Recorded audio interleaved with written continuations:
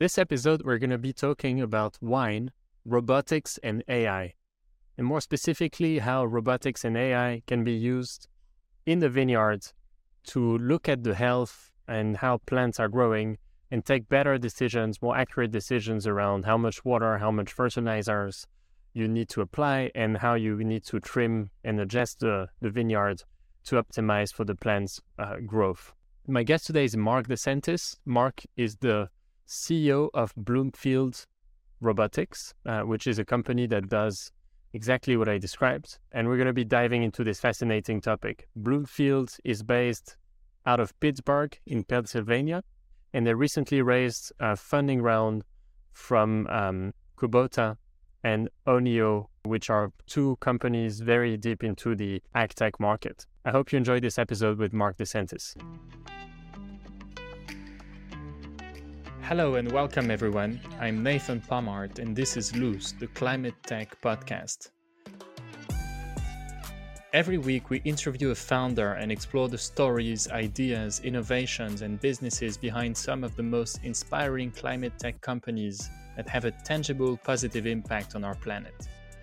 This show is designed to help you learn, instigate optimism and inspire further action towards addressing the climate change challenge that we face as a global community.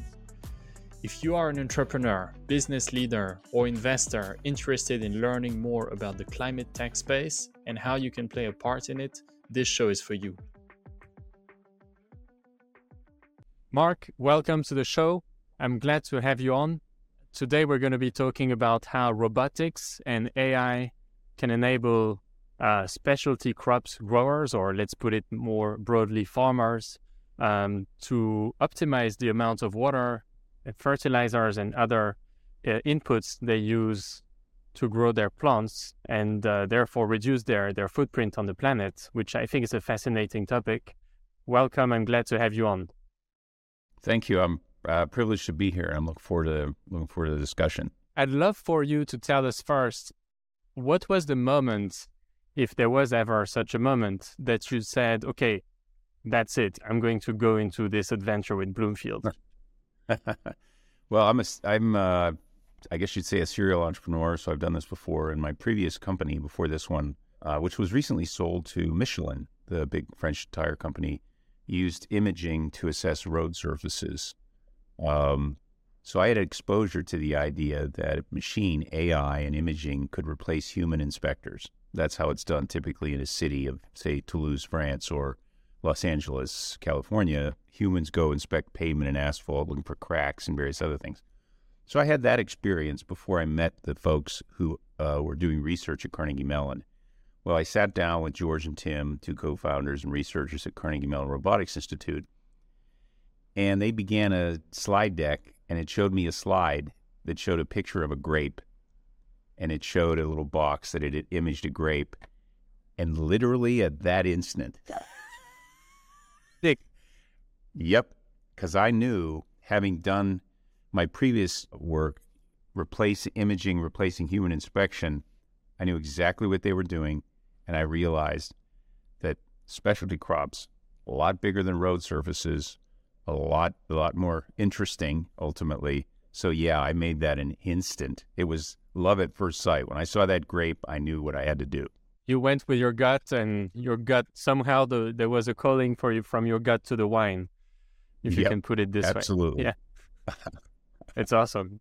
And I'd love for you to tell us a bit about so I guess we can focus on wineries, even though you serve other types of farms, to for lack of a better word. How do people do it today to assess how well their plants are growing, and therefore what actions they need to take with regards to, should I put more water, should I put more fertilizer, Sure. should I put... I would love to hear the story of how it's done basically without your solution. Yep. One of our vineyard customers in France is on a vineyard that was roughly started about the time of the Roman Empire, the turn of the 2 millennia ago. And 2 millennia ago, when they were growing grapes, somebody would walk among the grapes and look and make observations. Ideally, that person was an expert, somebody who'd had years of experience looking at vines, grapes, tendrils, etc. That's how it's done today. Now, drones and satellites are being applied and have been applied in crop management for years. Going back 30, 40 years, people put cameras in the bellies of airplanes flying over fields. The challenge with specialty crops using what I would call aerial observation is you can't see through the canopy. It's very hard to see the fruit, particularly for things like apples and peaches and grapes. So you really have to be boots on the ground, and that's done by humans. And the challenge with humans is, frankly, there aren't enough of us to do the quantity of inspection you need to do. A typical viticulturalist or viniculturalist can inspect about 150 vines in a day. It's about 1/10 of an acre. Some of our growers have thousands upon thousands of acres. Well, then the logical conclusion we would draw is, hey, let's use multiple inspectors. Well, if I gave the same x-ray to 5 radiologists, I'd get 5 opinions. So when you're using humans to inspect anything, you're going to get a great deal of subjectivity, and you're going to get disagreement. The attention level isn't there, and so on and so forth. But it is the best alternative to what we do, which is to use. But you have one more thing that I want to point out, and it's elemental to the market, if you will, that we're in. The typical viticulturalist who's working in a vineyard will only have seen for the last few years, for the most part, their grapes. In other words, they're only inspecting the Syrah or Chardonnay grapes in their vineyard. When you can digitalize it, as we've done, and we'll talk about that, of course, we will have seen many, many vineyards, billions of grapes on a continuous basis. So that couldn't possibly be matched by any human brain or combination of human brains. So it's a different world that we're entering now. When people invest the human time to go check how the grapes are growing, how frequently do they do that, given the limitations that they face of having to do it themselves, basically, currently? Yeah, well, Nathan, it varies widely, and I would say even wildly. So some people do it to the extent that they can, and you vary at different times of the year. So if I backed up, inspection is being done really for 2 reasons. And I always say that the inspector, whether it's us or a human, is you're either a coach or you're functioning as a doctor. As a coach, you're looking from really the beginning of the year, February, all the way through November. You're looking at the performance of the plant against expectation. So you're looking at bud break, leaf density, and various other things that show that the path, that the crop is on the right path. And if it's not, adjustments are made during the year. You're looking as a doctor because you're frankly looking for something that's dangerous or destructive. And when it's seen, you have to deal with it right then and there. Just one example would be something called Flavescens durée in France. It's so destructive that they don't even attempt to fix the plant. They just destroy the plant right then and there. So you're looking at both in both ways. And so it varies during the year depending on what activities are being done. Ideally, what's happening, and this is again new and different, is because we're persistent and you can inspect as often as you want. Our customers are saying, we'd like to inspect every week, sometimes every day, when normally human inspection would be done, 4, 5, 6 times a year. I'd love to link that back to the decisions that are then taken based on that information. So my understanding is those are decisions about water and those are decisions about fertilizers. Did I get that right? And then what would be the others? So sometimes when you're growing crops, you want to maximize, and here's where I'm going into dangerous territory because I'm going to sound like an agronomist and my colleagues who are listening right now, they get very nervous, but here we go. You want to concentrate the energy on fruit production. And sometimes plants just produce features that sap energy and resources in the plant to something that doesn't produce fruit, like a shoot or leaves. In other cases, you want to maximize the sunlight in some cases on certain parts of the plant, and the leaves just grow so dense that it reduces the extent to which you can do that. In other cases, you are harvesting the crops, not all at once, but you're harvesting piecemeal. So you're going through the vineyard, some grapes, leaving others.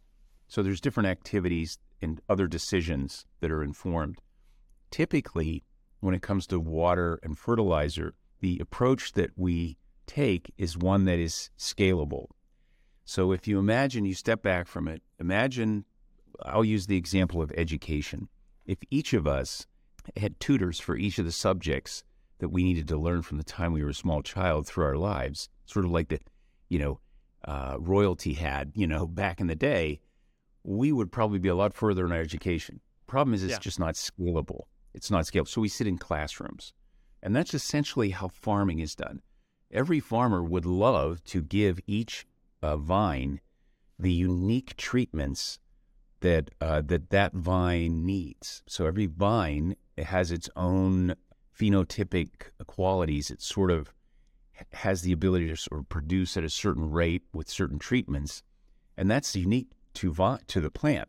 Wouldn't it be wonderful if we could treat each plant individually to maximize the potential of that plant? Well, you can't do it unless you actually know the condition of each plant. That's what we do. So when we image a plant, we geolocate it. Well, then that allows the grower to then give unique treatment, unique to that plant at the plant level. Now, this is new and different. I should tell the listeners, there's a concept called precision agriculture. It's been around for about 50 years. And the ultimate logic of that is I'm going to be precise to the plant. This day is here and now. And so if you look at the industry, you'll see that there are now people building technology, irrigation systems, fertigation systems, that allow the grower to give treatment to individual plants. So if this tells you anything, John Deere was on the cover of Wired magazine 6 months ago. When John Deere is on the cover of Wired magazine as one of the leading AI companies in the world, farming has changed. And the CEO of John Deere recently said, farming is moving from managing by the acre to managing to the plant. We are on a climate tech podcast. And so here is the moment that we link it back to, okay, what's the benefit for the planet of doing all of this? So give us a sense for how much water can you save, or how much less fertilizers can you apply if you have this detailed knowledge on a sort of day-by-day basis, plant-by-plant basis? Yeah, this is interesting. No one really knows. But what's for sure is it's going to happen.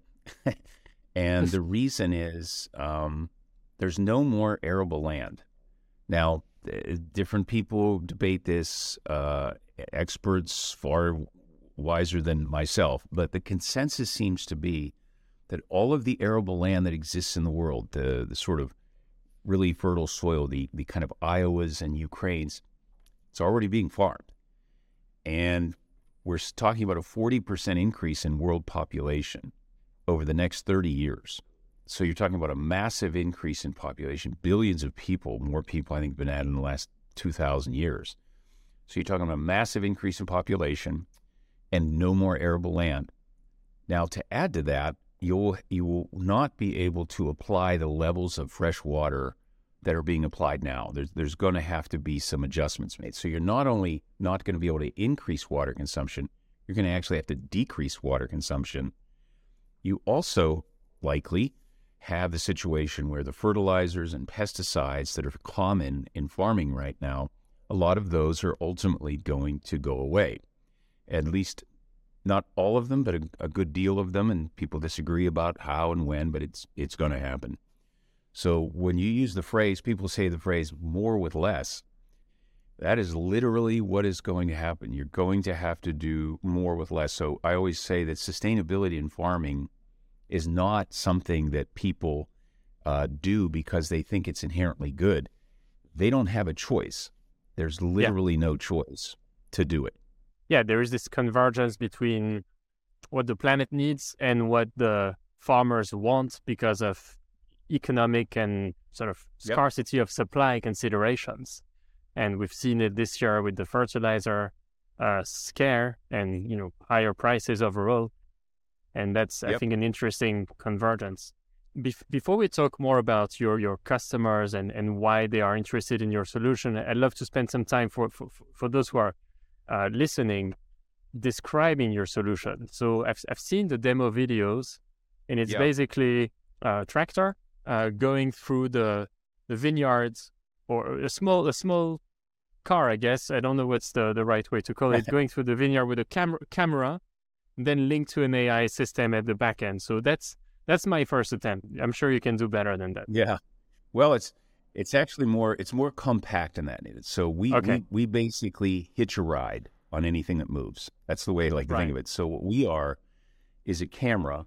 Now, it's not a GoPro kind of camera. It's a camera that is built to accommodate the AI. And for those AI folks out there, they'll understand this. I euphemistically call it the mind-body problem, which is you cannot use a off-the-shelf camera with bespoke AI any more than you can use off-the-shelf AI, if it exists, with a bespoke camera. You have to build camera and AI together.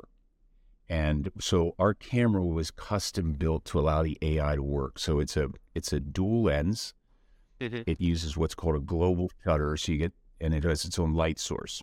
And you're getting each lens is getting 5 frames a second. And what in effect you're doing is taking images, not unlike your cell phone images, RGB images, and then those are combined to create a 3-dimensional image of the plant. I'm going into this detail because I want the folks to understand that when I talk about imaging a plant, it's not the same thing that you normally think of when you think of imaging. And so we image the plant, and the reason we do it to such a degree is that allows the AI to analyze the plant at the pixel level. That imaging then is captured on the camera. The camera is powered by whatever it's on. I mean, we've used tractors, ATVs. In fact, one of our investors is Kubota, one of the world's largest tractor companies, in fact, 3rd largest in the world. So they saw the premise of it behind it. And so we hitch a ride, captures the data. Then that camera gets to a place where it can upload the data. And in the cloud, the AI then looks at the image. And of course, as I said previously, each plant is geolocated. The reason we do that is we're going to inspect that plant for as long as it's alive. So we're going to be looking at that vine. For every vine that we look at, and we looked at about 6, almost 7 million vines so far in 3 continents, it has a name. And we're following that vine and the history and the performance of that vine. And then that's sent right back to the grower. Their dashboard shows them everything about that plant. To put it simply, so the viewers understand this in the fullest sense, we can tell a grower there's mold on that grape, on that cluster, on that vine. So it's a level of detail at scale that doesn't exist anywhere in the world. So it changed farming.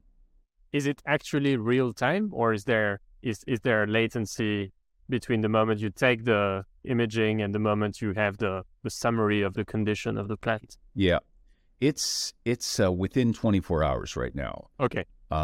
There will be a day, probably we're looking at 2024, perhaps as late as 2025, where it is real time, whereas in fact, the data, it will be processed literally on the device itself. And I should say to the viewer, the device is about the size of a small toaster. This is not a big machinery. And it'll be processed on the device, and it may in fact drive activities. So you might say it would inform maybe a sprayer or some other activities that necessitate a piece of an action by the grower while it's moving. So that's down the road. Yeah.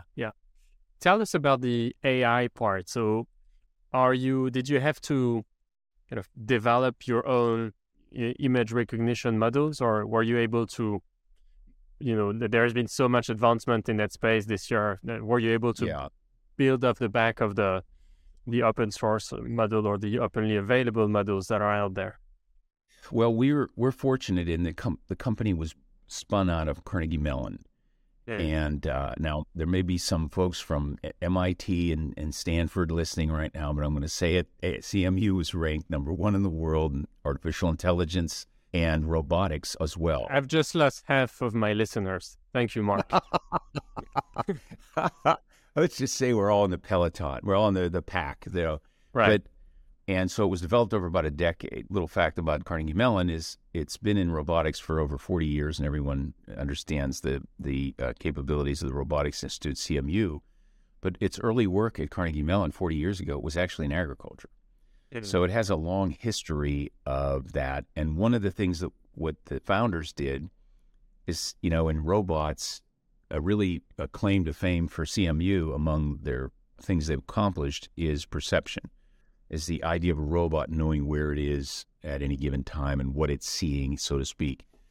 And the founders took the perception piece and carved that out, said, we're going to make that a service. So the AI was developed at CMU, Right. neural net technology, specifically for knowing in effect that it's looking at a plant, the features of the plant, and so on. So we were fortunate to get a running start at this technology. Got it. And the training, kind of the training data set that was used to, I imagine you had to kind of at the beginning feed into it set of images Yep. and species to be able to, for example, map, image signals to which classify into the right species and Right. then perhaps into the certain different state of health state of those plants. So that was done at Carnegie Mellon. And I give a shout out to Cornell, to the viticulture program, one of the leading viticultural programs in the world.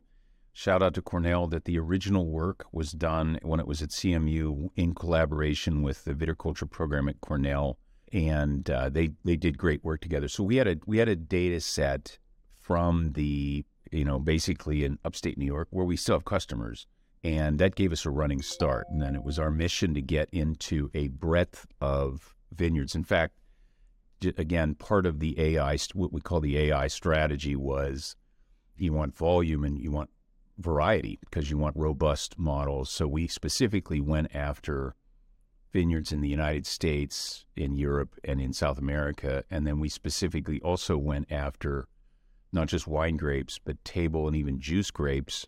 And now we've expanded into blueberries. So what you do when you do that is, exactly. That leads us to the next set of questions. What type of, if we stay with vineyards just to avoid sort of going in too many directions, what are the characteristics of a vineyard that is most likely to be a good fit for your solution? Small, large, different types of grapes, locations. I'm not sure what is the right way to cut the cake here. Yeah, that's, I will tell you, I'm not sure either. Okay. And because we have had success in a but I would tell you that what seems to be shaping up is two sets of customers that really get tremendous benefit from what we're doing, but in different ways. One would be what I would call the high-end vineyards. These are vineyards that are probably smaller, and they might sell a bottle of their wine for $2,000 or $3,000, $4,000, $5,000 a bottle. So I can't afford the products of our customers. But we're talking incredible, in France and in California primarily. And then if you go to the other end, they're what I would call the industrial growers. These are growers of juice grapes, table grapes, and wine grapes that are doing it to really tens of thousands of acres. Now, they're both using the technology, but they're using it in slightly different ways. And probably the simplest way I could describe that is for the high-end vineyards, they care about quality of yield and not necessarily the volume of the yield. So they will sacrifice the size of the yield so long as they can ensure that the yield meets their quality sort of profile. And it's not really a bar. It's more like a dot that you have to land on. And so in the case of the industrial growers, a euphemism there is they're really looking at the size of the yield, quality, but not to the extent that the high-end vineyards. They want to make sure that they really understand their production process. So the reason we're able to satisfy two very different customers is most vineyards just don't have this information at all. So for the time being, we're giving them a look inside what I call the black box, which is their farm. How do you start and then progress conversation with customers? Do you go direct or do you work with distributors? How does that work? Yeah, we're very fortunate now to have some partners. Most recently, we closed a round of capital. Among the investors is a firm called Oneo. For those who are listening, it would be OENEO. It is a French company based in Bordeaux. Some of you, if you're vintners, probably have heard of Diem. It's a very popular cork for some of the world's leading vineyards. A company that was founded in 1836 and supplies 10,000 customers worldwide. They saw us and said, we've been trying to provide similar services to our customers around the world. And they do provide through us one of their subsidiaries called Vivlease. And Vivlease is one of the leading providers of what I would call high-end services to vineyards around the world. And they said, hey, this would be a great tool for us. So through them, we access customers. We have another partner in a company called Oppy, Oppy. If in the United States, anybody that has shopped at Whole Foods has either purchased Sunview or has purchased Ocean Spray table grapes, and they are to some extent supplied by Oppy. Oppy is a division of Dole, and they are an investor and a partner and a customer, and proud there. And then Kubota has about 4 million tractors used in any given day worldwide. And then we also do our own approach to customers. We're fortunate, Nathan, in that a lot of our customers knocked on our door. And so we haven't had to do as much direct selling as I've had to do in previous startups. Who within the farm is in charge of knocking on your door? What type of role is that person having? That's interesting. We're in the throes of expanding that team. So if anyone's listening who's interested, typically Sure. they have to do a dual role. We call them director of growth and partnerships. Number one is there is some direct approach, but typically the direct approach is to very large vineyards. Some of our vintners are some of the largest in the world. And so you're talking about a B2B kind of sale where you're not just saying, hey, I want to service your 100 acres. Typically it might be, I want to service your 1,000 acres or larger. So there is a direct selling component, but the bulk of the effort is around working through the partners to say, hey, is there anybody in your portfolio that you think would be most likely to try this? Because we're at the early stage. This is like any new tech. And so we're able to, through them, identify early adopters. And inevitably, we're finding our partners say, oh, you want to go to XYZ vineyard. They are always interested in trying new things. So that's been very successful up to now. At the vineyards, within the vineyard organization, who is the person typically that will be in charge of assessing this type of new solutions? It's funny. They usually fall into two categories, and for smaller vineyards, they're typically the same person. And so you have what I always use the factory analogy. I spoke at an automation conference to a bunch of people who manage factories, and I said, think of the factory manager. So this is the person, the operations person who's responsible for the production of the crop for the year. So they're measured performance on yield quality, and do they meet the specs to service, say, their contracts. So that's really the operations manager. And there's different titles in vineyards for that person, but think of the person who's really overall responsible for the practical aspects of getting the work done in the vineyard. That's typically a first conversation. Then there's and again, using the factory analogy, you might call the manufacturing engineer. So this is the scientist, if you will, who works with the operations team to ensure the quality of the grapes. So they are constantly testing, they're doing assessments during the year, and they're typically highly qualified viticulturalists or viniculturalists. Typically have degrees up to PhD. We work for some very, very smart, talented people. And they are agronomists, they are, as I say, vin and viticulturalists, horticulturalists even. They also have a say. It's funny, for the latter group, I was always concerned that we would go in there and say to somebody, a vineyard that's been around for 300 years, and somebody with a PhD who's been doing it there for 30 years, and say, hey, we're going to help you figure out how to help grow grapes. And, so you're always a little reluctant to say that because, sure you are. Yeah. So, but interestingly, it's really the experts who've really taken to this, because now they have a volume and variety of detailed data on a continuous basis they never dreamed they would have. So It's been so far so good. Mark, I'm not sure to what extent you want to share this, but I mean, I'd love to ask you about your pricing model, just to understand, like, how does it work? Is it a subscription? Is it you sell the machine? It's a one-off thing? And then if you can, like, how much does it cost? Like, okay. Can I leave the latter question? Maybe I want to. Yeah, let's sure. Just say let's just say that's very affordable. We're not talking, but the simple way to describe it is, when we looked at how how growers buy things, they typically either buy equipment, finance that equipment, or they buy and purchase by the acre. And we said, let's just forget all that, and let's just charge. And we use what I call the cell phone model, which is you pay a flat fee, and you can inspect as many crops as often as you want. And with that flat fee, we give you a piece of hardware.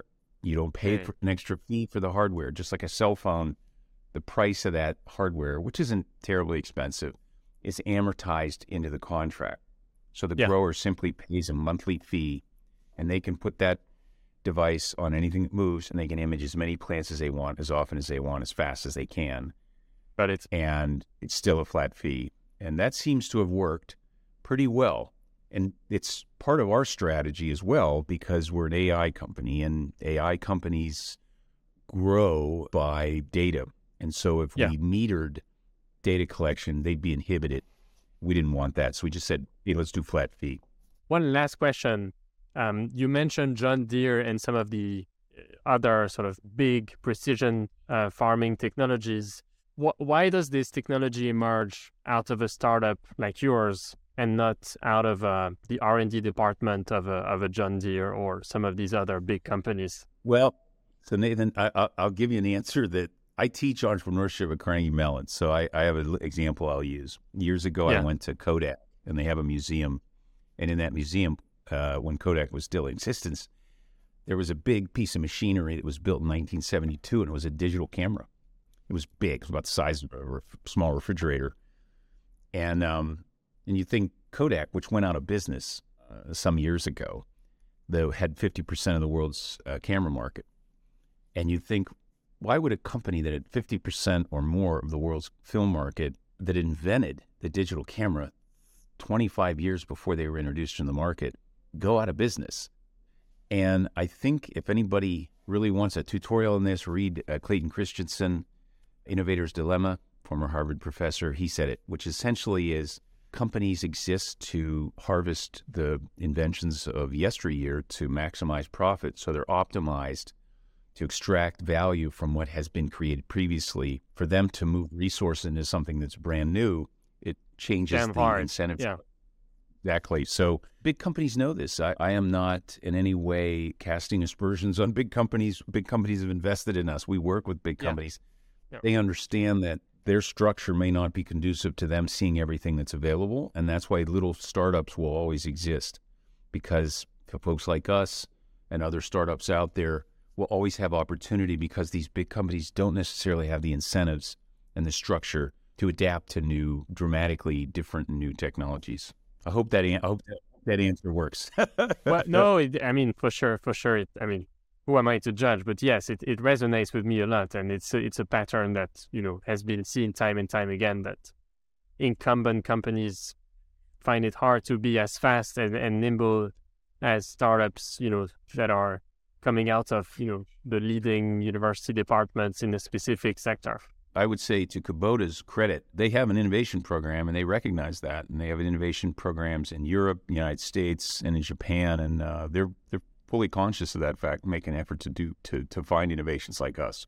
This one is the real last question. You raised a funding round recently. What key milestone are you trying to hit with that, or what are basically the activities to which you're going to deploy the funds towards?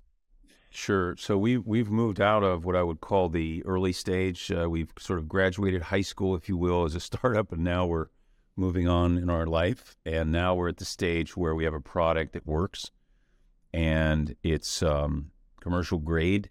And so our previous customers who were in the pilot stage are now using something that is a commercial grade product. In that phase, which I think lasts for a year or so, it's what I would call sorry for all these euphemisms, but, the shakedown cruise, where you take the brand new ship out to sea on its first voyage. So we're learning some things and acquiring some knowledge, both in terms of the capabilities of the product, but also being able to incorporate our customers' new ideas. Yeah. And so this monies will allow us to really get through this phase of what I would call first learning with commercial use, and then incorporate changes into the product, and then allow us to come up with a design for yet another version that we'll likely introduce in 2024 or 2025. We're excited. We've got wonderful customers, patient, thoughtful, incredibly smart customers. So we're fortunate to be in that situation. And you've mentioned that you're hiring in some key positions, so we'll put the link to your job openings page, and hopefully some of our people listening or watching this will get inspired by your mission. Mark, it's been really fascinating to dive into this. We've went over the kind of 30-minute mark. I hope it's okay with you. I hope to have you back here in New York time and hear all about the progress that you've made, and we can maybe do this not around a cup of tea, but around a glass of wine. I'd love that, Nathan. That'd be great. All right. Cheers. Hey, thank you. Bye-bye. Yeah, bye. You can find out more about Bloomfield on their website, bloomfield.ai. If you feel inspired by their mission, the company is hiring, so check out their job openings. Finally, if you enjoyed this episode, please leave us a review on your favorite podcast app, and stay tuned for more insightful conversations with inspiring climate tech founders.